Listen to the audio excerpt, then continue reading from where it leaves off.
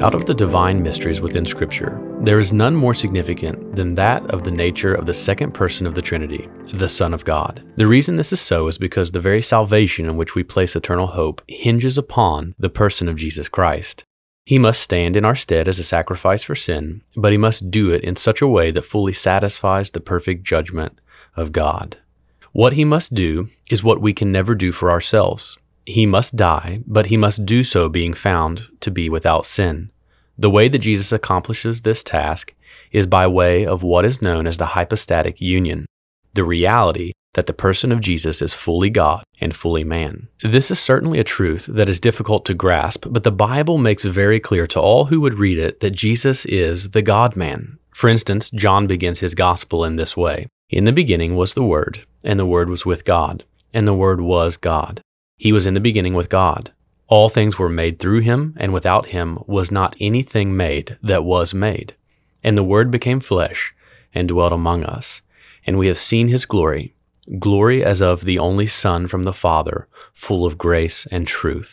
With no hesitation at all, John wants us to clearly see that Jesus is eternally God, and yet took on flesh for the purpose of accomplishing God's plan of redemption. And while there are moments that show us Jesus lays aside some of the privileges afforded to him as God, for example, when he gets hungry or needs to sleep, or when he chooses not to call down angels at Satan's request, even in these moments, Jesus never lays aside his divine nature as God. The way that this union of both Jesus' deity and humanity takes place is by way of his birth. The Bible tells us that the way the Word became flesh was through the virgin birth of Mary, a miraculously divine event in itself. But why did all of this take place?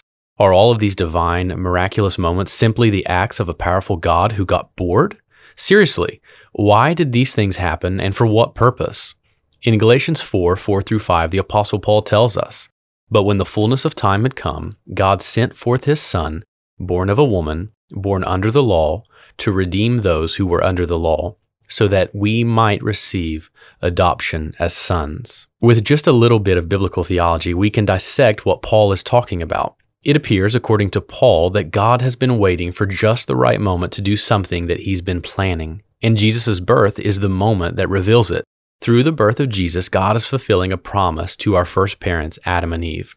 That promise is found in Genesis 3:15, and it reads, "I will put enmity between you and the woman, and between your offspring and her offspring. He shall bruise your head, and you shall bruise his heel."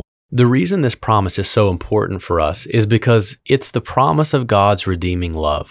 Instead of destroying Adam and Eve, and by extension all of us, for their sin and disobedience, God makes a promise to crush their newfound enemy, sin and death, instead of allowing it to overcome them. In 1 Corinthians 15:21-26, Paul helps us to put all of these pieces together when he says, "For as by a man came death, by a man has also come the resurrection of the dead. For as in Adam all die, so also in Christ shall all be made alive. But each in his own order, Christ the firstfruits, then at his coming those who belong to Christ. Then comes the end, when he delivers the kingdom to God the Father after destroying every rule and every authority and power. For he must reign until he has put all his enemies under his feet. The last enemy to be destroyed is death." The great hope of the believer is that Jesus Christ has put to death the enemy that we are unable to conquer. He is our one and only access to God, to whom he mediates on our behalf, and he is our only means of atonement because of the shedding of his divine blood to cover the multitude of our sin.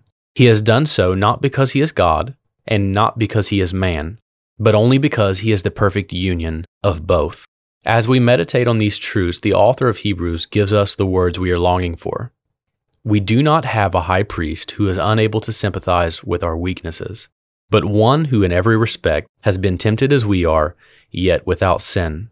Let us then with confidence draw near to the throne of grace, that we may receive mercy and find grace to help in time of need."